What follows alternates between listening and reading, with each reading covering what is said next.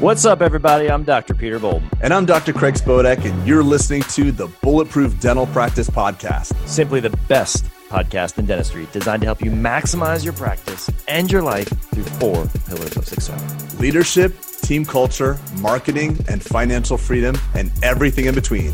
Now, let's get to it.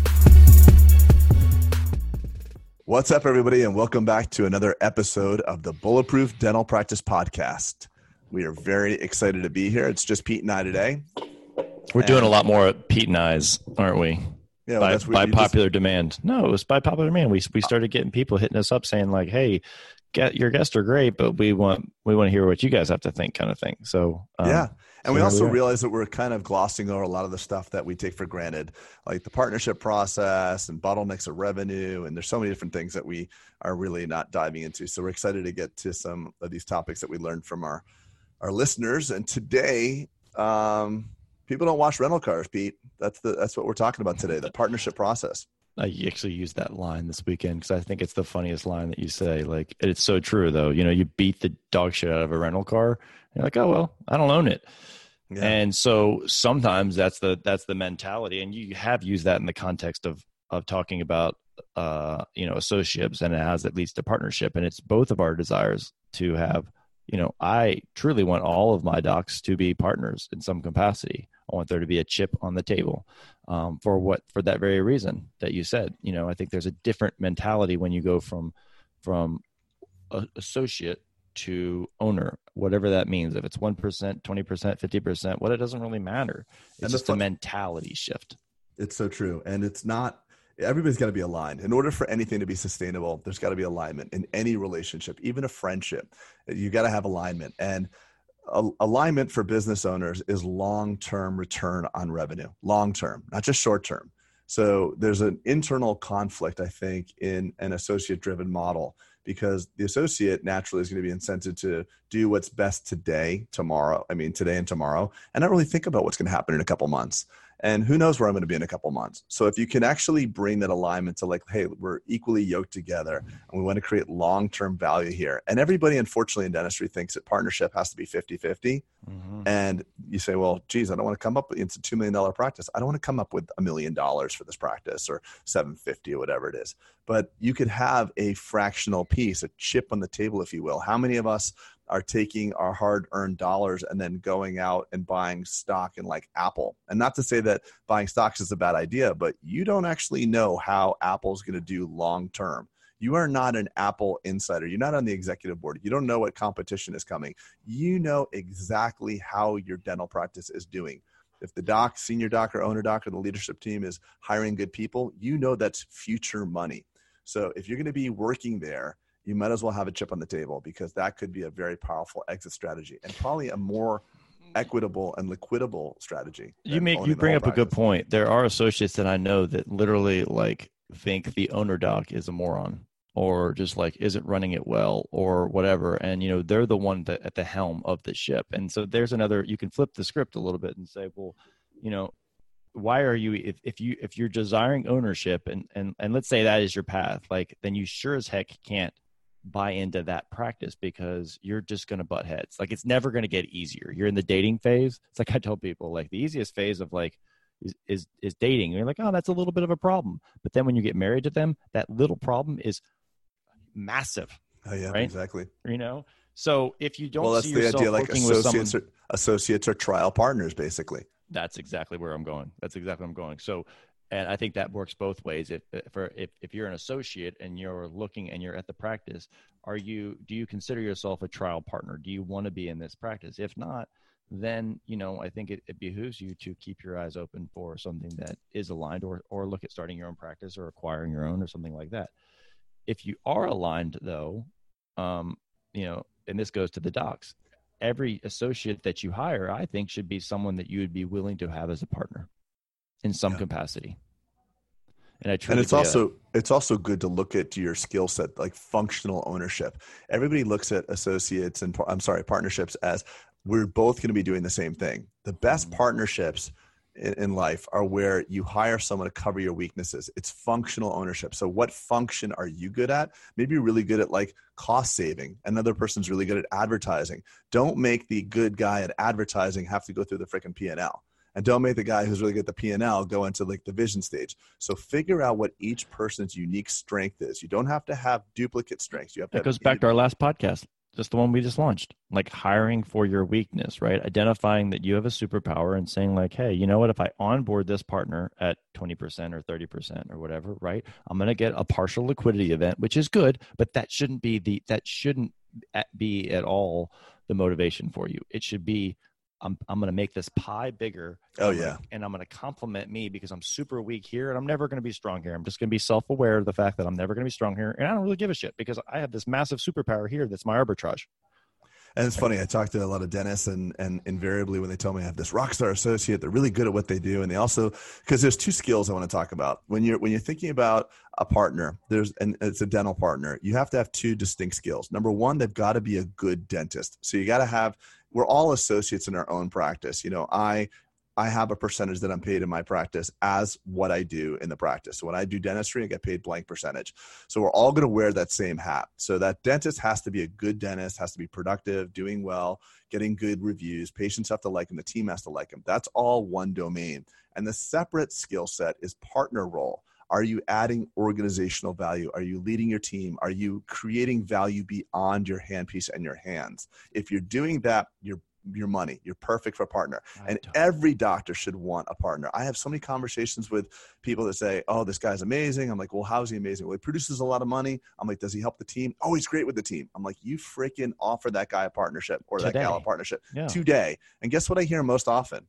Well, I'm not really ready because the practice isn't big enough yet. And I don't want to sell it when it's only $1.5 million. I'm like, dude or girl, you definitely want to do that. This is when you want to do that. So there's nothing wrong with saying, hey, you know, that's a great, let's pause on that. I want you to unpack that a little bit because I think that's important thing, right? Like everyone thinks like, I'm going to build it up and then sell it, right? Like it's like almost building up the stock and trying to sell at the all-time high. That is not the way no one to does do that. What company has done that? You know, you have 5 guys sweating it out at Apple in someone's garage saying we're going to make this thing massive, and then 5 more and 5 more, and then you have 5. But that's a human scarcity thing, Craig. So I keep unpacking it. So many people think like, oh, if I dilute myself by onboarding a partner, then I only this pie is only this big, right? And I'm putting up my hands for those of you listening, right? And so if I dilute that and cut a piece out, like I'll never get that back. Shift that mentality and go abundant and say, I'm going to make this pie bigger with this guy. And now I'm not really, or gal, I'm not diluting anything because your piece is now equivalent to when they bought in. And now you got a liquidity event in the same time. And it's more enjoyable. The team's happier. It's just a bigger ecosystem to thrive in. That's the way everything massive has always been built that way. In dentistry, we have this, you know, this bullshit mind frame of it's mine. And, you know, I would, you know, even, you know, speaking personally, every doctor that I've brought on recently, I said, hey, is this something, do you want to own something? And if their answer is unequivocally, I definitely don't, and I wouldn't want to be a partner, I don't want them here.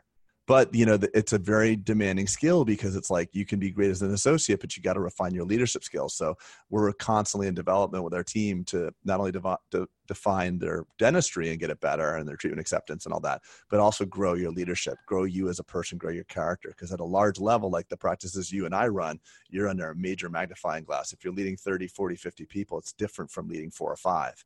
But I firmly believe I would sleep better at night, and I know you do because you have partners, if I had that partnership. I have one. I'm going through the second right now because I truly believe in it, right? But it's not – everyone thinks that, oh, buying in is 50 – haven't you always thought like when someone's like, I'm buying in, they always assume it's a 50-50 buy-in? Yeah. I own Amazon stock. You know what percentage of Amazon I own? A drop in the sea. Well, no, I have a couple – you know, you and I have – even less if you had – even if you had $1 million of Amazon stock, you know what? You would have less than a fraction of 1%. Yeah. So, but suddenly, like, oh, I don't want just 10% of a dental practice. Why not? If it's growing, it's the same. You have the same money. I mean, if you can actually walk around your dental practice that you work in as an associate and say, are things getting better? Yeah, they are getting better. Oh, plus we hired that new hygienist and wow, getting all these new patients and my treatment acceptance rate is going up and I'm positively affecting it. Dude, I want equity of anything I'm making better. Right. Don't pay me for time. Pay me for my results. Right. Totally. Yeah. And look, 10% of a $5 million practice or a $10 million practice is it's just, it's equivalence, right? It's the same thing as a 50% of a $1 million practice. But also when you have partnerships, it's all relative. Right. But when you have partnerships, you also have this buying, selling agreement into perpetuity as well. So like once you have, let's just say you take on a partner at, 10% or 20, and then 5 years down the road, a new guy comes along or a new gal comes along and says, I want to partner in. That first associate that bought in for 10 or 20% can have a drag along right where they can then sell. So this new gal comes in and says, I want to buy 20%. So instead of it being 10% to you and 20% for the new gal, and now there's 30%, you could actually be going through a life event and say like, wow, this practice has done really well. I want to sell 20% of my 10%, take some of my chips off the table. I'm not leaving, I'm not going anywhere, but I need the money right now. So I actually think you're totally right with the drag along rights. That's helpful to have, even if you're kind of like a super majority from a stock right? Even if I get diluted down, like the way I structured my stuff. You got to unpack that too, because I don't want to go over people's heads. So go back to dilution. Well, so even if I get diluted down, meaning the equity that I have in the practice, even if I get diluted down, meaning selling more shares, right, and taking funds in selling essentially shares of the company, right? If I get diluted down, meaning I own less and less, and I get beyond the majority, meaning beyond the threshold of 50%, right? Get diluted beyond 50%, I still have drag along rights, which basically means that everyone has agreed to that I still get to kind of control the ship. And that is because everyone has bought into the vision and I haven't deviated from that vision. So yeah, I think this is important too, because I know that one thing is when you get into, voting rights and shareholder rights, that can get really, really, really tricky. Okay. But you know what else? You know what's trickier, Craig? Let me tell you what else is trickier. No, deadlock. 50%, 50-50 partnerships. No, that's going to be a nightmare. And I've gone through that nightmare. Yeah. I've gone through it, right? Where no one has control, there's no deadlock, and all you end up in is mediation. So it's so much easier when everyone knows, like, hey, I got a seat on this rocket ship, as opposed to, hey, I want the rocket to go this way, or I want the rocket to go this way. That's what you've had time to see. So you have time. That is toxic. Well, when you're working with somebody and you're in that associateship, you're that trial partner. So you can say, is this guy just a total Yahoo? And is he going to steer this rocket into the ground? Then that's a different question. Don't buy into that practice. Right. Or is this rocket moving and I want to definitely be a part of it? Am I going to actually put my rocket on as well and make this go faster to the moon, which is what my partner has done, right? Yeah. And my subsequent partner will do as well. And that's that is the minimum viable product. We talked about that. It's like you say doing dentistry and great associate that's the minimal. Like that's just, you have to have that before you can do it. But there's other things you got to add fuel to the entire ecosystem, the team, the leadership, the culture, all these things you have to add to and act like a partner, because no one washes that rental car. And also look at it this way too, from the associate percentage and standpoint. You can bring in a specialist that may want, let's say 40, 50%. And that is going to be a real rub on a practice that decides to pay its partners. Because let's face it, when we would all, you ask any CEO or any guy that's confident in what he can do for an organization, they would rather have equity and stock options than salary. I know CEOs that take $1 or $100,000 a year. Give me that, but give me deferred this piece compensation. Yeah, because they know what they can do. And they know they're better off orienting themselves towards long-term results. Finally, the Bulletproof Practice book is out on Amazon. Craig and I have distilled down our experiences in dentistry over the past 20 years in our true to form, unfiltered fashion that y'all have come to expect from our podcast. We talk about our victories and our bruises, and it's 132 pages of vision, leadership, marketing, and even just life as a dentist, and it's meant to entertain you. So we hope you'll support us and grab a copy on Amazon today. Thanks, friends. I have another thing I want you to solve this. So I had a doc come to me. He's like, I love this associate, but he's only been out in this. It was a guy. My associate's only been a couple years, massive debt. He won't be able to buy in for 10 years. And I looked at him and I said, do you need the capital event? Meaning, do you need that money of the partnership, or are you okay taking it monthly? He's like, well, no, I don't need it. Practice is paid for, blah, blah. He had a lot of good things. He's done a lot of good things financially. I said, well, why don't you just owner finance the 20% that you want him to buy in for? Why don't you just do that? Like, why you own the asset, right? Free and clear. And now you're not onboarding a partner who desperately wants to be there, who's the right fit, and you're delaying it, and he can pay you. The default is you get 100% of your shares that you sold back. So my reason of telling this story, Craig, is that if you're an owner doc and you're on that fence and you're saying like, the bank doesn't have to be the intermediary to make this happen, I guess. No, of course not, man. And banks screw things up too all the time. Well, no, you don't have to have you don't have to take it all in one sum. Like, oh, show up with $500,000 and you can have half of my practice. What about doing that over 10 years for that person? And also, if you create the amortization long enough, the repayment schedule, the net proceeds from being that partner can actually pay for the debt service. It should pay for the debt service. It should, or it will. So if you do if you do the amortization over 36 months, it might not. Right. Okay. Yes. But listen, we're paying for our cars and our houses over 5, 10, 15, and 30 years. So imagine like literally you have a 30-year mortgage on your house and you are actually being paid to live there and pay your mortgage back. And at the end, you own your house. That's literally what it's like. But Dennis, we don't get out of our own way. So, and it's great for both parties. Like worst case scenario, let's just say that you do this partnership agreement with your owner doc. And let's say worst case scenario, the associate just bolts and defaults. Who cares? You got your practice back.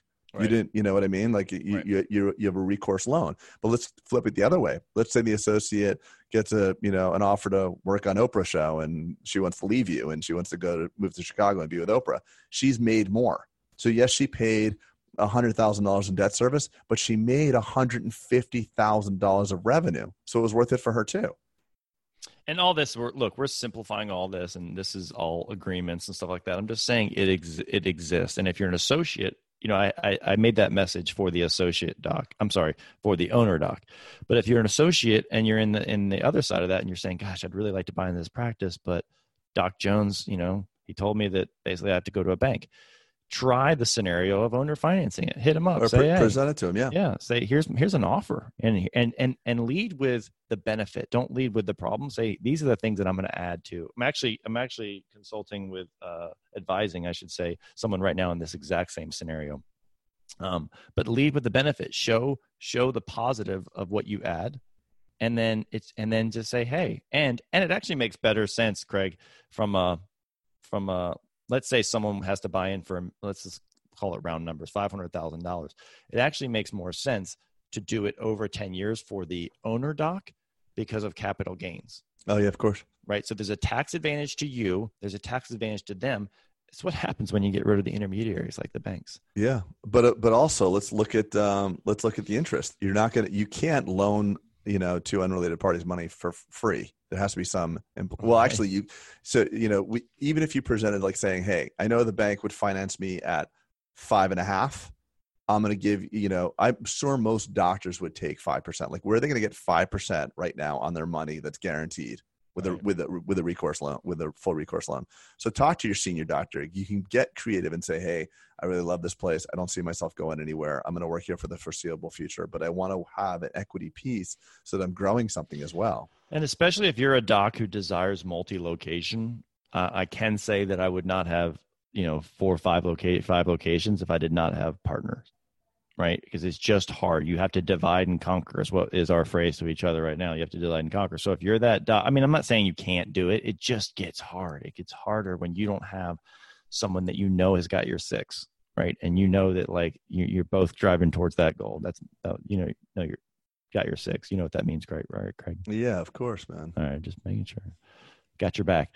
Yeah. So I think that's important if you want to do multi-location. I don't think it's so anyway, we have lots of docs who I think it's always just better. I mean, anybody aligned in life, if it's aligned, and you hear nightmares about like, oh, my friend had a partnership once, and oh God, it's terrible. I mean, listen, what's the divorce rate, bro?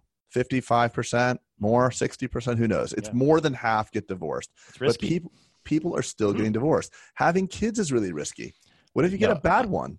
I'm saying the same thing. We actually had this. Remember, not taking a risk is the risky thing to do. Right. But it's like, if you really want to be totally risk averse, then don't get out of bed, because getting out of bed is dangerous. Yeah. Bad things don't drive to work. Don't drive to do work. any of it. Yeah. So I say go in wide, eyes wide open, set clear benchmarks for what your expectations are.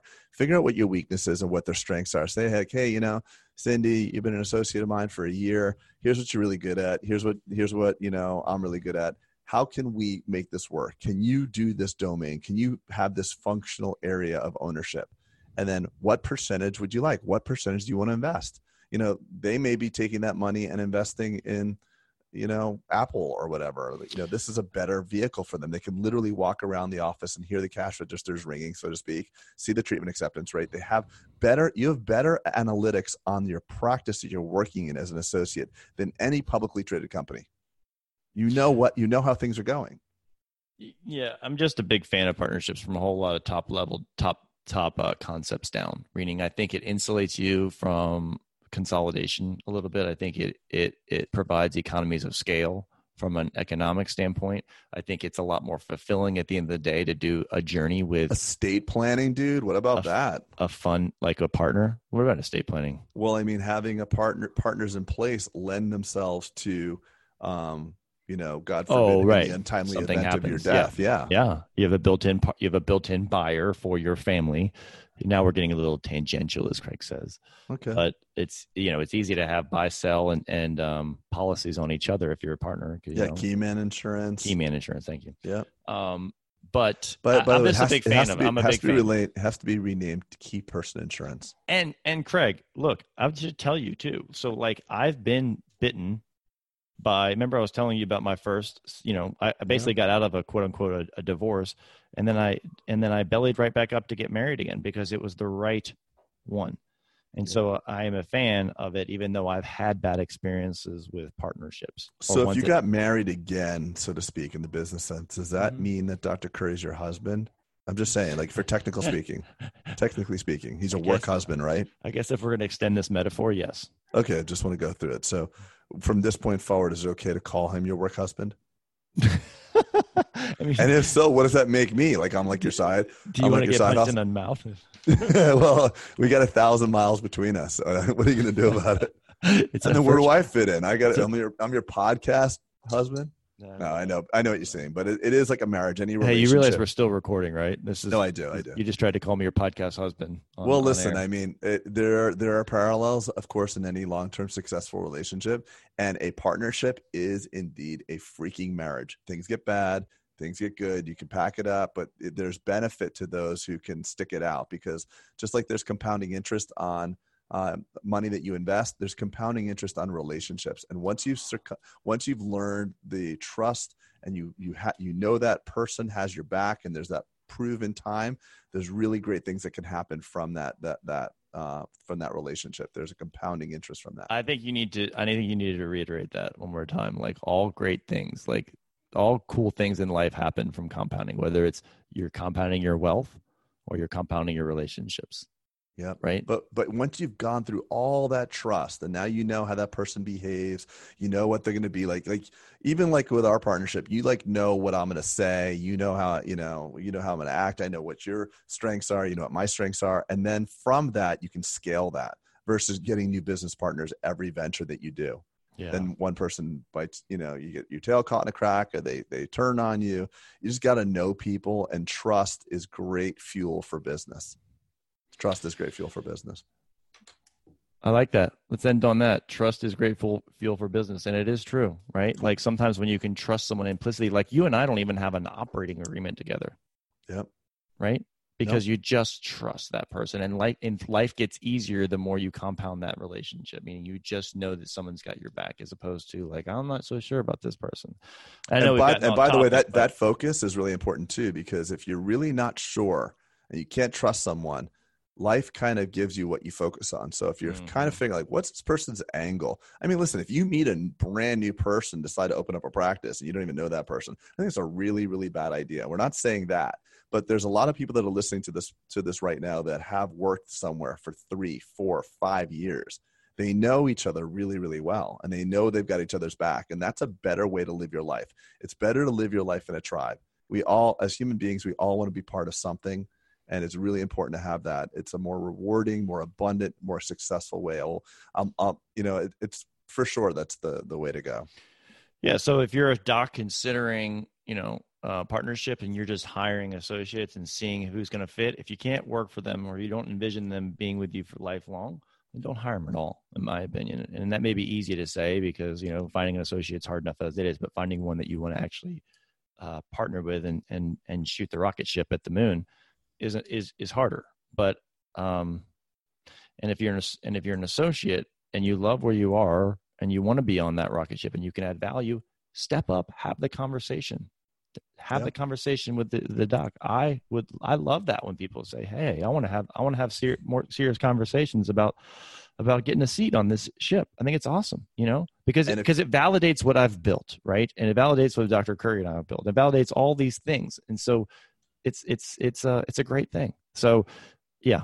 And by the way, if you don't have the intestinal fortitude to have that conversation with the doc, because it feels like it's out of the context of your relationship as you've created it, tell them, I heard something really interesting on this podcast. I'm just going to send it to you. Tell me what your thoughts are. Then send our podcast to him or her. Or just let me do it. I love sweaty back conversations, and I'll just call the doc for you and say, hey, here's the deal. All right. You heard that. I'm kidding. Retraction. Yeah. Retraction. All right, buddy. That was great. I love that podcast. That was action-packed and filled. And yeah, it's a good time to be a dentist, right? It is a good time to be a dentist. And by the way, guess what I'm doing next week? What? I'm recording the Audible version to our book. So if you haven't listened to our book yet, and you don't want to take the time to read it, or you have a long commute, you'll have an Audible version within probably a couple of weeks. So I'm expecting that to do really well. And I listen to Audible all the time. I don't read too much. Do you read or Audible, Pete? I'm a reader. Good for you. I'm a reader, I have to say. I actually just bought, probably the last person on the planet to just buy a Kindle. I just bought a Kindle because I actually discovered that I tried to do Audible, but I like seeing the words. What happened? You went to the store and they were out of Commodore 360, so you couldn't get an Atari? All right, let's end this, buddy. We'll pick up sometimes we go off and we have personal conversations sometimes, and I'm like, damn, that should be recorded. I know this is one that's being recorded that's really personal. So anyway, thanks for listening, guys. We really appreciate your feedback, your likes, your ratings, and your sharing. This is very important for us. We want to give back. And the reviews. You guys, there's been an escalation of the reviews lately, and I don't know if it's because we've been just beating the pavement for it, but we appreciate your time. We give our time to y'all and hope that we build value, and we appreciate the reciprocation of just going on there and punching the button, whatever you think it merits. And that's it. Oh, and you've probably gotten, if you're on the list should we talk about the summit real quick? Why not? Okay. So if you're on the text mailing list or email list, we are going to have another summit. We just announced it. This one is going to be the biggest one. You can write it down because it's going to be in Houston. It's going to be in February. It's a good time to get together and kind of strategize your year. The year is going to be 2020, get perfect clarity and vision, 2020 vision for your, for things going on. It's going to be a little bit more marketing focused, because that's what everyone likes to focus on, the kind of marketing strategies and things to do for the year. And, we're excited. We've got some great surprises. We are not going to be very speaker heavy. It's going to be a lot more Craig and I. There will be probably two other gentlemen that I can think of right now that we're going to save for the announcement because they're heavy hitters respectively. But they're not there to do anything like sell or pitch or pamphlet or do anything. Those days are gone. And we kind of, in full disclosure, we kind of made a little bit of we're a little too heavy in that last time. So we're going back to the basics and just, truly focusing on value. But it's going to be the end of February 28th and 29th. St. Regis. And St. Regis, Houston. And the room rates are like 179. We've negotiated them down to 179. And, it's going to be, I know we say this every time, the best one yet, but we've only had two. Well, that's true though. Each one's been better. We had 3 or 4 people that went to both. Or 2 or 3 people rather that went to both. So, and they said that it was better the last time. It was awesome. I'm happy. I love giving back, and it's just so nice to give back without a sales pitch attached to it. It's just that's such. But there's so much, and there's actually, it's funny you bring that up, right? Giving back, because like a lot of the research I do, is for my own practice and my own practices and stuff like that. But like, there's so much new stuff coming up on the horizon from a marketing perspective, even leadership hacks and tips. so it's not like, oh, I went to that summit 2 years ago. It's going to be completely different from the one we did in Atlanta 2 years ago because the data has changed. It's a dynamic process. We are constantly we've learned so much. I was telling people to do stuff in Atlanta that I'm like, oh my God, that did not work out. Well, you know what? But like, it's all you had at the time. And so, well, at least we actually have practices that we're actually doing this stuff in, whereas most of the people that are in the consulting space are not even dentists or don't even have practices. So everything they do is theory. Like, it's all just theory. There's no practice. I mean, that's why you have like a business teacher, like in business school, and then you can learn from a guy who's actually doing business. It's very different, very dynamic. Right. Yeah. I mean, it's the truth. I mean, to have two practices or two dentists who are steering a $20 million a year ship, between our aggregate revenues, and that's not to brag, but it's like Craig's saying, like, do you want to hear it from the guys who have done it, and learn the trips who are really just giving value back in because we've been, we've stood on the shoulders of a lot of giants in our time too. So, it's cool. It's cool. And that was you were probably, Craig, when I said that, you're probably like, what the hell did you just tell everyone that for? But like, what do you mean? What part? I don't know, just like beating our chest and being like, "Ooh, look at the revenues," and because that's not the only metric. Well, no, it's just there's a paucity of actual practical knowledge, and I hear theory. And I've had some really good consultants, and I've had, but invariably they were actually just throwing out theory, and I was their practice for it, and I realized what worked and what didn't. I hear a lot of advice about what you're supposed to do, and I've just been down that road and seen how it didn't work or did work, and it's unfortunate because it really should be that. I mean, there's a saying that I always think of: it's those who can do will do, and those who can't do will teach. But that doesn't always hold true.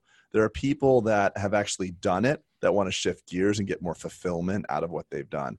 But if you've never actually done it at all, like you've had like one practice or maybe a partner in one practice, how are you equipped to give this advice? Have you ever built a hygiene compensation package where they're on a percentage of revenue or a percentage of collections? And I have, but I got burnt with the first one. And then we compared ours and we learned how to refine it. There's certain things that you have to do. So theory's great, but practice trumps theory. Yeah, you've continually sharpened your pencil, as we both have, and we've taken our nicks and bruises and learned from that and said, that was a hot stove. I'm not going to touch that hot stove again. Right, and by the way, once you make an agreement with somebody, you can't undo it. So all you can do is learn and pivot in the future. So if you have made some bad deals with either associates or hygienists, you just have to wait for the next one. You just can't make that deal. So those are the types of things that Pete and I. All right, so we're done self-aggrandizing. Yeah, and no more self-aggrandizing. Anyway, we love y'all. We hope to see y'all at the summit. And over and out. Take care, guys. Thanks for listening to the Bulletproof Dental Practice Podcast. We'd love to hear your thoughts about this episode. Please rate and review us on iTunes or your favorite podcast source. Check out bulletproofdentalpractice.com for video interviews and text Bulletproof to 345-345 to stay connected to us for special announcements. Have a great day.